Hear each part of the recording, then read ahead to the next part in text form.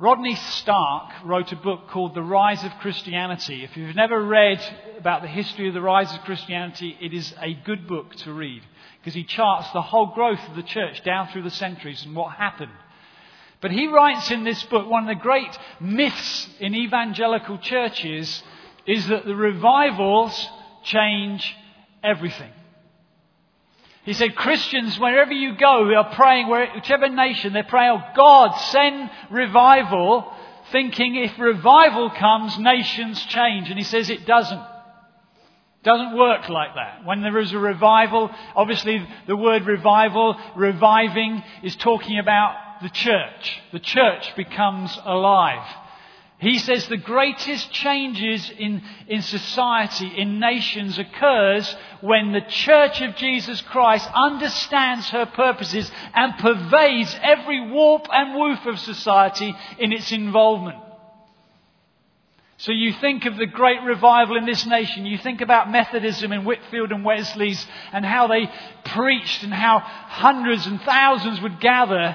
Did you know the greatest impact of Methodism wasn't in their generation, it was in the subsequent generations. When people got involved with education, when people got involved with health and with the poor and with the slave trade, and they started to invade the whole of our society and bring around even things like manners. Have you ever wondered where manners come from? Holding a door open for a woman? I held a door open for a woman a few years back. And she walked past me and she goes, I'm not an effing invalid. I slammed it in her face and said, you are now. No, I didn't.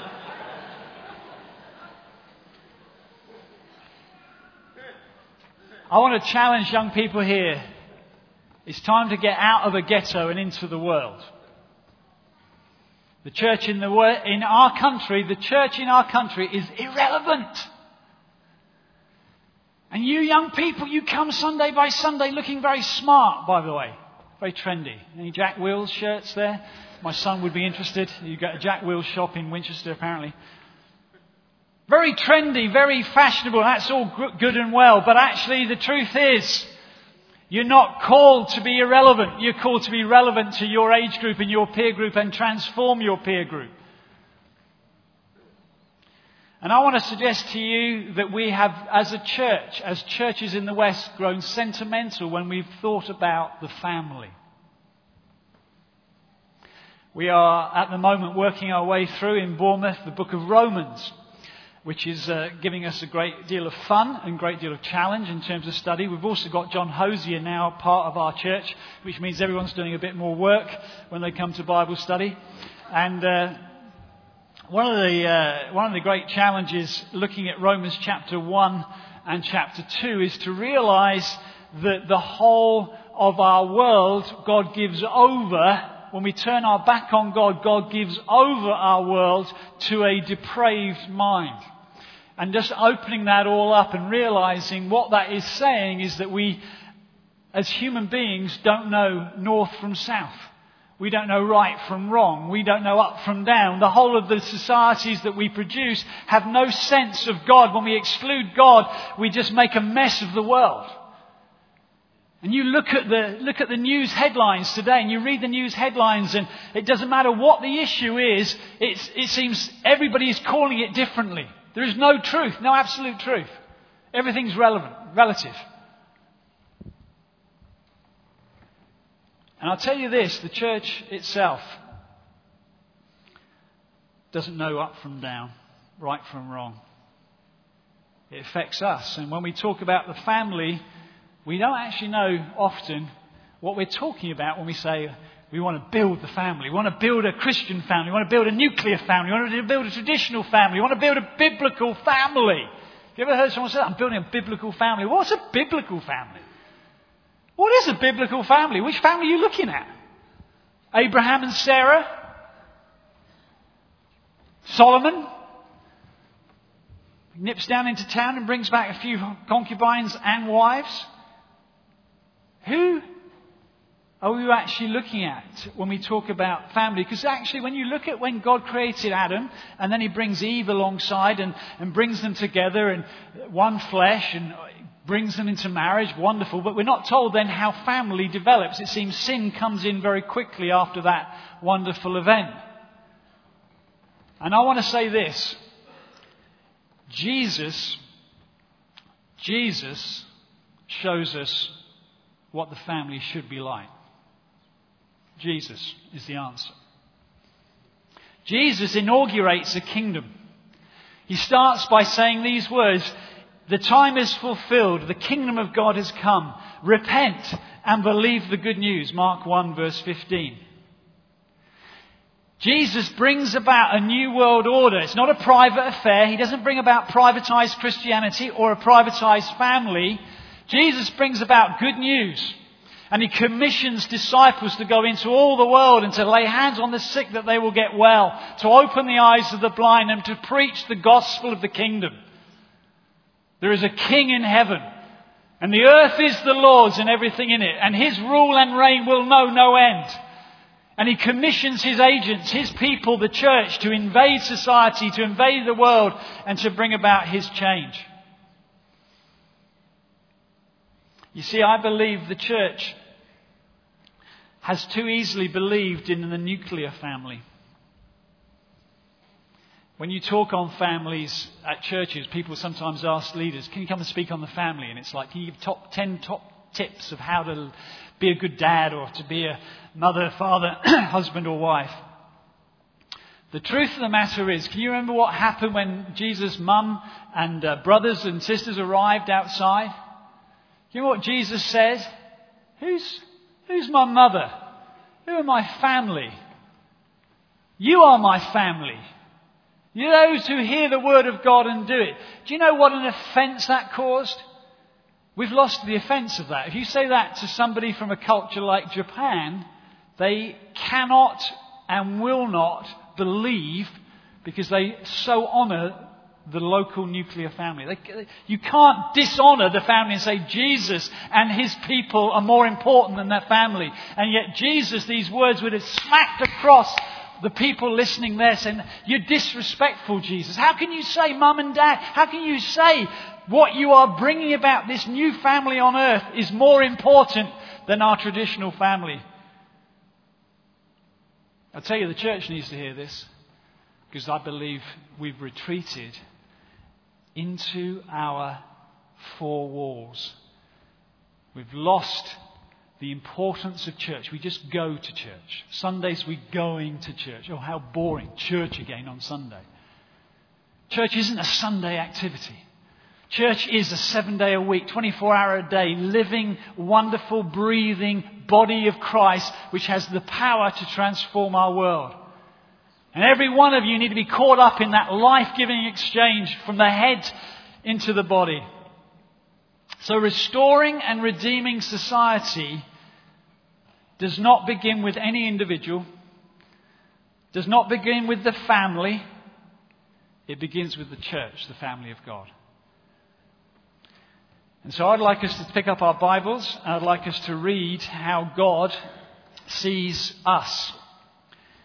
I think it was Dave when he was praying, prophesying earlier, talking about the magnetic pull of heaven and our hearts being constrained by love. I believe that is so relevant to everybody in this room this morning, to get an understanding of how heaven views us, not just individually and feeling the magnetism of heaven pulling us, but actually how God views the church.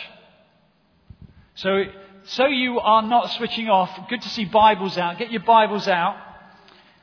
I'm reading from NIV. We're going to read this together, so definitely get your Bibles out. Maybe someone can put up words behind me. NIV, I'm reading from 1 Peter 2 and verse 9. We're going to read this, and we're going to read it to me and to one another. You can turn and face one another. A lot of Scripture is meant to be read and encouraging one another. This is true about you, okay? Because it's in the Word of God. Are you ready to read it? Here we go. Verse 9. But you are a chosen people, a royal priesthood, a holy nation, a people belonging to God, that you may declare the praises of him who called you out of darkness into his wonderful light. Once you were not a people, but now you are the people of God. Once you had not received mercy, but now you have received mercy. You see, if we are to transform our world, our nation, we need to understand the basic nature of the church. Transformation begins with the people of God, the local church. Every local church, an expression of Jesus Christ in the world. And we need to understand that this isn't Peter blue skying, wishful thinking. I hope the church somehow gets to this place. This is what the Word of God says is true. The fundamental purpose of the church is not to serve itself. It isn't even to serve others. Fundamentally, we are shown here, we are God's possession.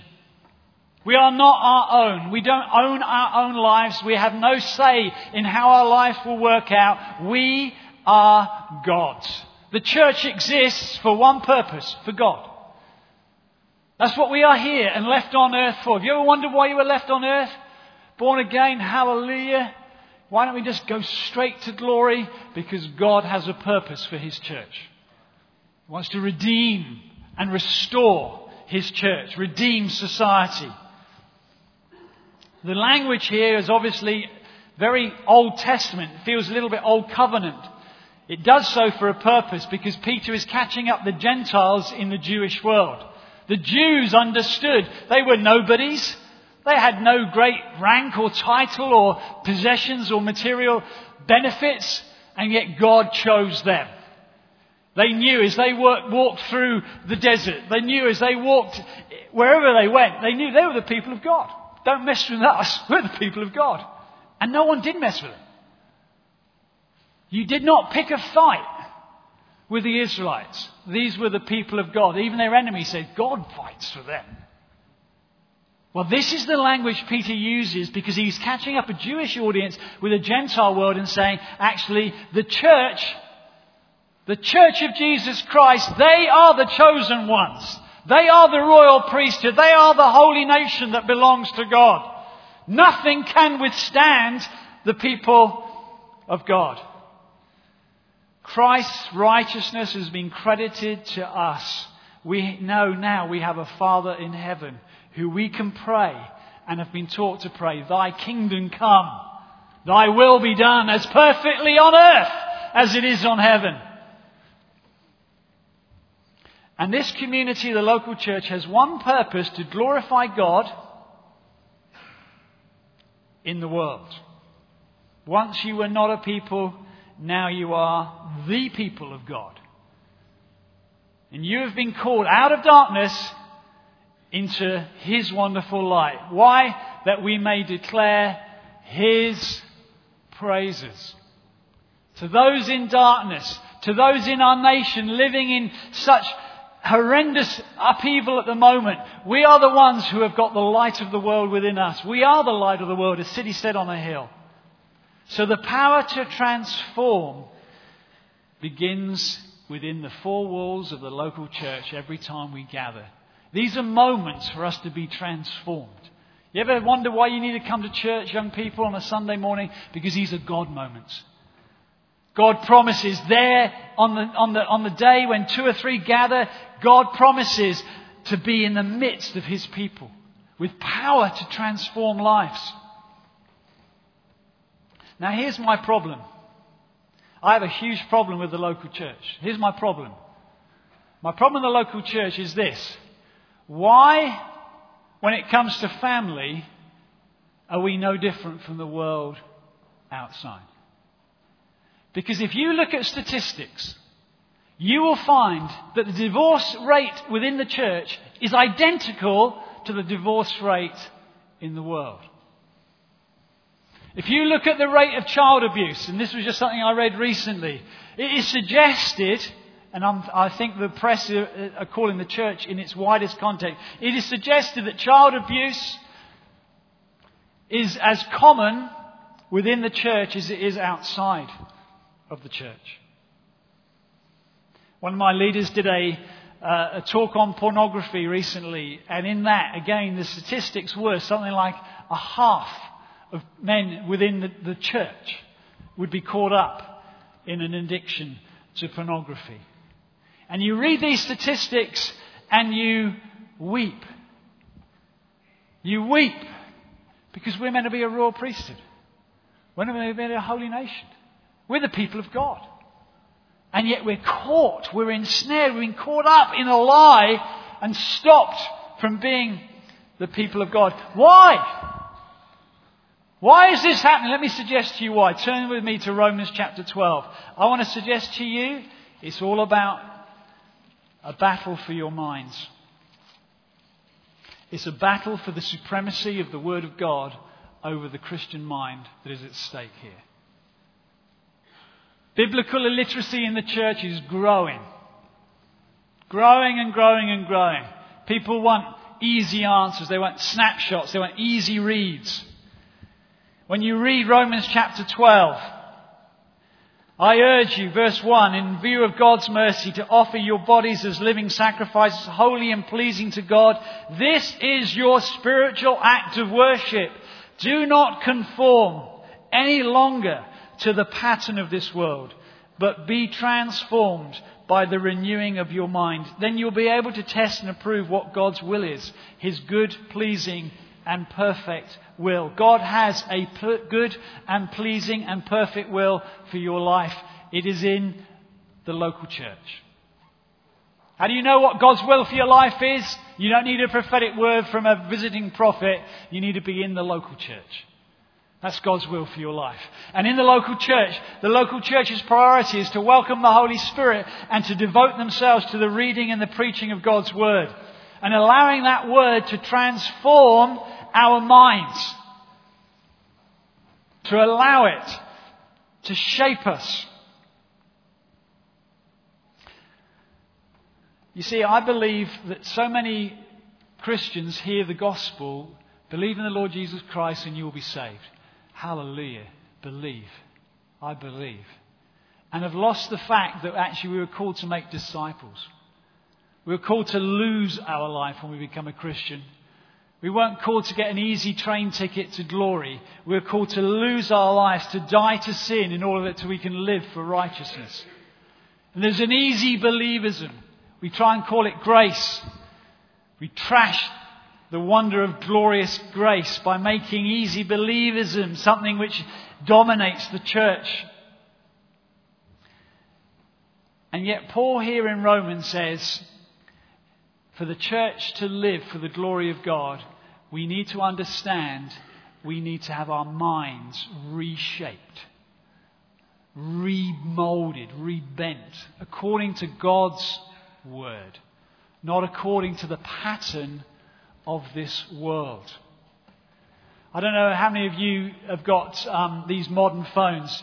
The trouble with modern phones, they've got so many apps on them. Do you know you can get an app to change the language on your phone? Can you do that? I was fiddling around the other day and thinking, no, I can change my phone to Arabic. That sounds good. Don't ever do that. Once it gets in Arabic, everything's in Arabic. So you then think, how do I change back to English? I can't do it. You're stuck. I don't know anybody who speaks Arabic either, so I can't even go next door and say, do you speak Arabic? Well, I'm in Arabic. I have to take it back to the phone centre and say, you never guess what my son did with my phone. I tell you, these kids...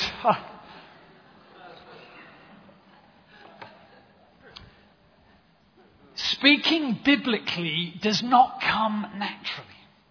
There isn't an app. Press it. I'll become a Christian. Hallelujah for the Lord our God, the Almighty. Let us rejoice and be. He doesn't suddenly switch to biblical language because you've become a Christian. The only way that you can speak biblically and think biblically is by reading the Word of God and asking the Holy Spirit to illuminate and memorize the Word of God and start to put it into practice. Can I say to every person, you are not a piece of driftwood in this world. You're not just floating. You're coming into church on a Sunday, and I tell you this, most of you, because I'm like this, fall into this category. You're like a piece of driftwood on a Sunday morning. You're bobbing in. Hey, how are you doing? Well, fine. Everything's going fine. Yeah, fine. Oh, I'm in a little bit of an eddy at the moment, a bit depressed. But then, I'm off again. I'm 50 years old now and still going down the stream of life. I tell you, we wander into church like that. No one comes prepared to meet with God. No one comes with the Word of God. No one comes with a prophecy. No one comes to pray out loud and thank Jesus for salvation. We think we want church to be easy church. Church isn't easy. Take a look around you. It's full of oddballs. You come and you say to Steve, to Neil, to John Groves, give me an easy answer for my marriage. I'm married to a right ogre. Wave a magic wand over me, Pastor. Tell me in 10 minutes how to deal with that husband of mine. He is such a bore. My child spends all its time watching TV. What can I do? My wife runs up huge shopping bills in Jack Wills every Saturday. Give me some practical helpers, how I can rescue us. Jesus is Lord, but cash is king when it comes to the church. Now here's where it gets interesting, this message, because this is where it gets challenging, this is where you hate me, this is where I believe the Word of God cuts. The underlying issue with the Word of God in our country is that we are conformed to a way of thinking that is capitalist and consumerist. We approach the Word of God little realizing that our mind has been beaten and beaten like a piece of metal on the anvil of life and shaped in such conformity that every biblical challenge we hear, we come back to it with an answer which we think is a good sounding answer, but is the pattern of the age in which we're living. So even saying, hey folks, the church is the answer. The church are the people of God. The church is the salt of the earth. The church is a light set on a hill. Most of you are hearing that and saying, I've heard that before. Take a look around you. We're a pretty sorry lot here.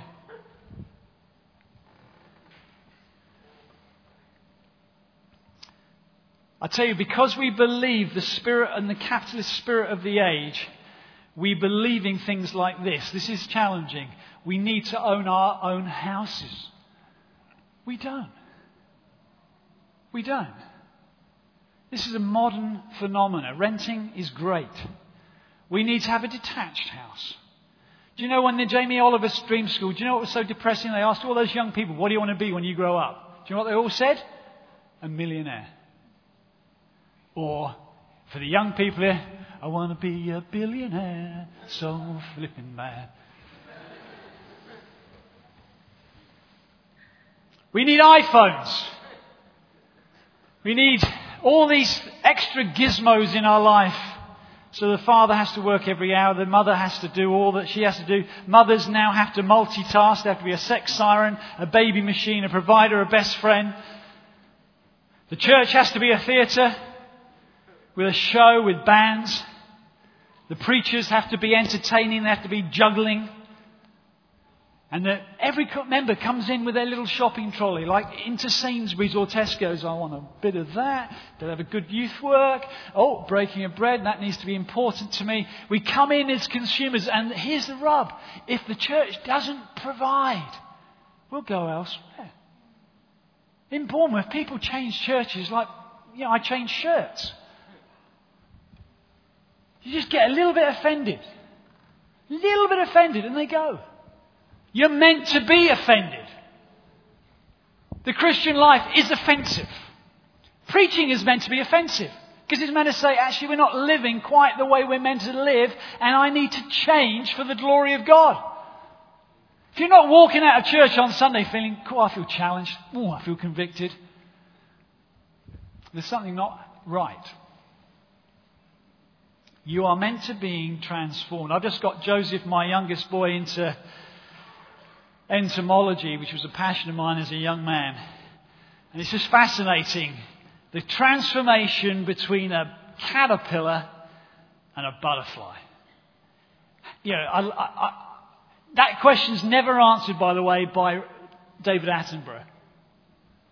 You know, the animals are just improving. They're just, just getting stronger. They get one eye, then they get two eyes, and evolution happens. Under that process, the caterpillar bangs 2 toffee sticks on its back and jumps out of a tree and flies. But he doesn't. It dies, it goes into a chrysalis. And out of this chrysalis comes something which doesn't look anything like a caterpillar. It comes and absolutely beautiful. It can fly, it can do things. Amazing, amazing miracle of God. That is the same word Romans is talking about being transformed. Metamorphosized. We're not meant to have a slightly better life. We're not to stick a little bit of Christianity on us like 2 toffee sticks and float into church on a Sunday morning. We are meant to be transformed by the renewal of our mind in the power of the Spirit. So we leave these buildings and we fly as something absolutely beautiful. We pollinate the world around us for the glory of God. Where would we be without the insects? So, here's your homework. It's enough challenge. Here's some fun homework for you to do in terms of, are you thinking in the pattern of this world, or are you thinking in God's? Are you going to be camouflaged and blend in with the world, or will you today say, actually, I'm going to stand out for God and be transformed? Turn with me to, we'll just do a few of these just for a bit of a giggle. It's just amazing how all of us will be shaped with our arguments. Turn to Genesis chapter 1, verse 27. God created man in his own image. In the image of God he created him, male and female he created them. Spirit of the age says we're nothing but refined monkeys. No, we are made in the image of God. We are not meant to act like brute animals. We are made in the image of God. Fallen though that may be, we are in the image of God. And men and women, male and female, God created them. And God would say, as I would say, vivre la différence. Let's keep the wonderful joy of men and women being completely different, wonderfully different. I married to my wife for nearly 30 years. I don't understand women at all. And it's glorious. Frustrating, but glorious. God says this. So just in terms of the Spirit of the age is trying to blend the two, aren't they? All around us. Men are losing their masculinity. Women are becoming butch or sex objects. Let's show the world what it's like to be a man or a woman of God. Please. But God goes on to say, God blessed them and said, be fruitful and increase in number, fill the earth and subdue it. Adam didn't say, is it all right if I have one child?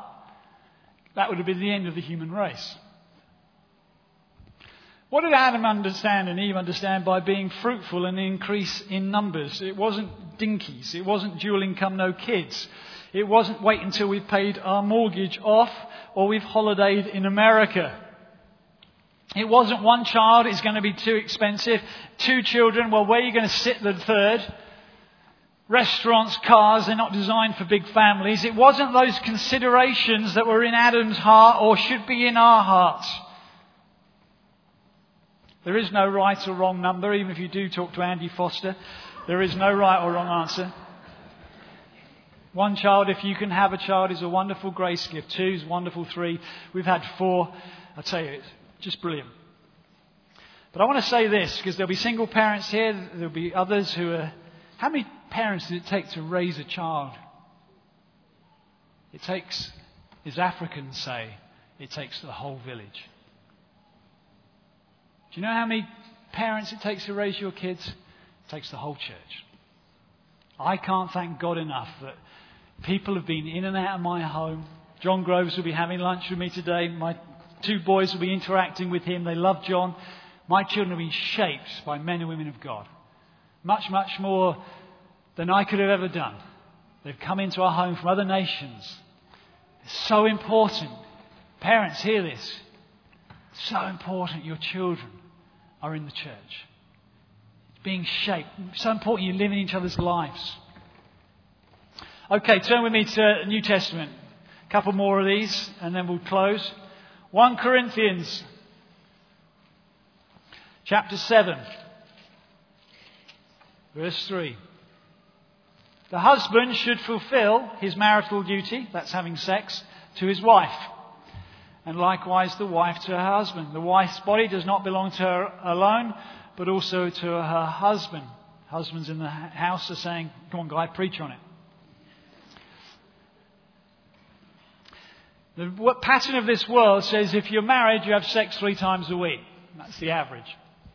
Once you've married a little bit or have children, it goes down to once a month.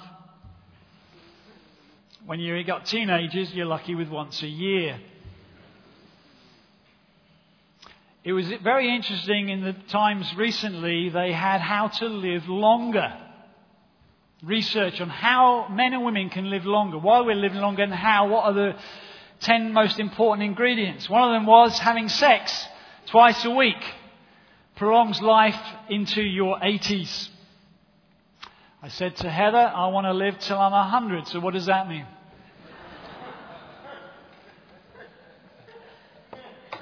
Carry on in 1 Corinthians 7 verse 7. Paul says this, I wish that all men were as I am. That is single he's referring to. But each man has his own gift from God. One has his gift, another has that. Singleness in the pattern of this world means this. Singleness means either freedom to go off and enjoy yourself and sow your wild oats. Or it can mean, and often does mean, singleness means you're a square, you're an oddball, you don't fit, you're ugly, you're on the scrap heap. My problem with that, because this can affect the church as well, my problem with that is if you're ugly and you're on the scrap heap, how come in my church so many ugly men are married? I said this to them last week. And how many beautiful women are single? What's wrong with my church? You guys, you should have gone to Specsavers. That's what I keep saying to them. But the truth is, singleness is here in the Word of God as a wonderful calling, a vocation from God. Equal to, if not better than, some would argue, to being married. Marriage gets lots of concerns, lots of responsibilities. Single people, it's a wonderful opportunity and a calling to serve God in a way that married people may not be able to. It gives you mobility. I want to honour everybody who's single in this church because I tell you this, single people are often the workforce of the local church. They are the glue that binds the local church together. They do all that hidden work, all the serving, all the cleaning, all the stuff no one else wants to do. I tell you, I honour single people. We want hundreds of them in our churches. And we want many of them to realise they don't have to be married to be fulfilled. I've seen too many Christians just grab at anybody in order to be married and make a misery of their life. We need to honour singles in our churches. We haven't got time to look at wives, submit to husbands, and husbands to love your wives as Christ loved the church. I mean, let's be honest, men. That is a scripture which just does you in, doesn't it? Love your wives as Christ loved the church. He died for his church. So we, men, need to die in order to love our wives. And bring our wives into the beauty that God wonderfully bought for them. Children, Ephesians 6 verse 1, obey your parents in the Lord, for this is right. End of story. Don't need to make any more comments on it. Don't argue about it.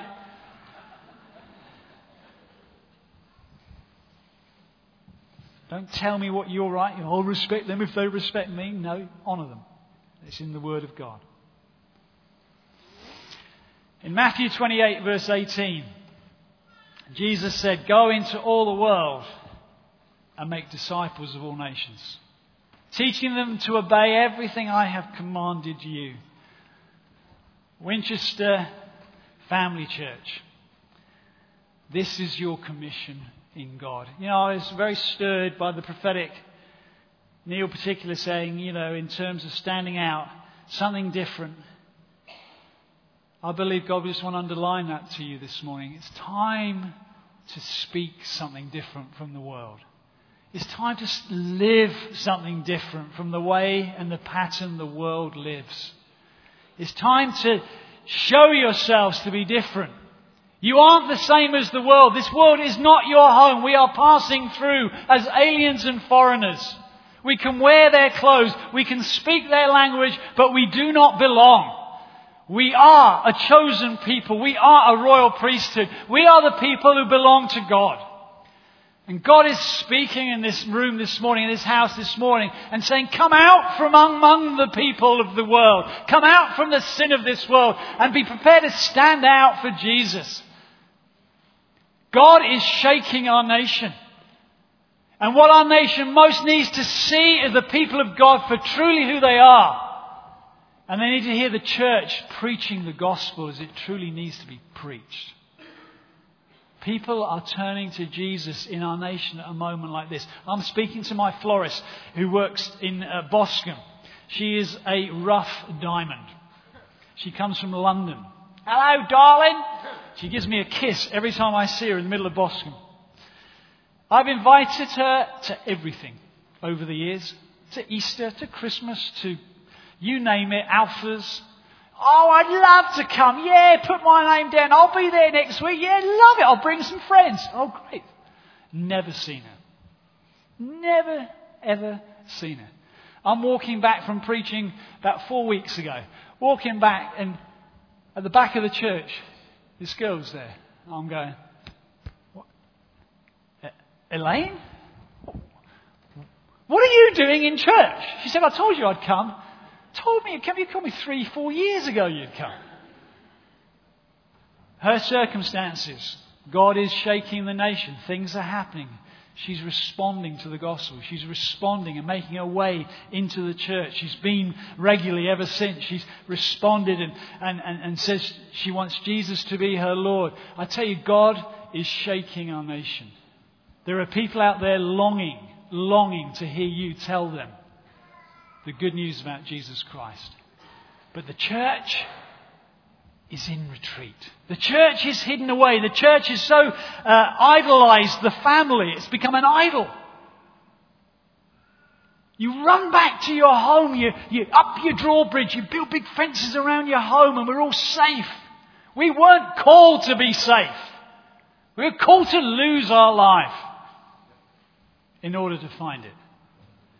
So my challenge to you is to be something different this morning. And if you want to step out from the crowd, why don't you even do it right now? As we finish. You're saying, God, I want to make myself available. I want to stand out from the peer pressure of just copying everybody else. I want to stand out for Jesus, make a stand. God's speaking to you, because this is how you're going to fill the church, by the way. They aren't going to come just by you living in the four walls. Believe me, you've got to get out there and you've got to start speaking to people, telling them the good news that Jesus is alive. If you feel God, there was a word, wasn't there? Crossroads. You're standing at the crossroads. Jeremiah, he stood at the crossroads and he was told to ask for the ancient paths. You were saved to be fruitful for God. You were saved to be the royal people of God. You haven't got to apologize for owning up to the name of Jesus. He's the answer that everyone's looking for. And God saves, not you. And there are people out there longing to hear you tell them about Jesus Christ. So if you're feeling it, I've been camouflaged, I'm wearing Christian camouflage, I want to come out and be Christ's ambassador, I want to be bold for God. Why don't you, as we just finish with a worship song, come down the front here, and I brought a very good friend of mine, Adi Bonner. who I had the privilege of leading to Christ many, many years ago on a youth camp up in Yorkshire, surprised me and could have knocked me over with a feather when he said he wanted to become a Christian. And I realised God does the saving, not men. And he's very kindly brought me up here today to serve you. And him and I will happily pray for you. I'm sure there'll be other ministry teams, people who will come and pray for you. But let's just stand in the presence of God. Worship team, if you want to come back up. John, if you want to just sing one song. Let's just raise our hands before the King. Lord Jesus, we sense you in this room this morning. We sense your passion for your church. You love your church. And it's your church, Lord Jesus. It doesn't belong to any man. And you said you'll build your church. And you said the gates of hell will not overcome the people of God, the church of Jesus Christ. Thank you, it's an ever-increasing kingdom. Thank you, you want us to pervade our society and transform our world. And I pray something of your Spirit would invade our hearts this morning and draw from us faith, Lord. Faith to come out from hiding away and into your light. Out of Christian camouflage of just playing church, playing Christianity, and out into a radical discipleship which wants to put Jesus as Lord, as first priority. Oh God, I pray, draw worship from the hearts of men and women, young people this morning. Draw obedience, draw a desire to be biblically minded rather than world minded. And Lord, I pray that you would put such power on this church, that Lord, it would grow in its influence, in its stretch, in its ability to transform Winchester and beyond. I pray, Lord, that your Spirit would come on mums and dads, grandparents, young people today, and grant them an ambassadorial like faith that we are a chosen people. We are the people of God. No one can withstand us. No one can withstand your purposes being outworked in our lives. Spirit of God, would you come on us this morning and draw from our heart obedience to the Word of God. In Jesus' name, amen. Now, if you need to respond as we sing this song, come straight away. Come right down the front here.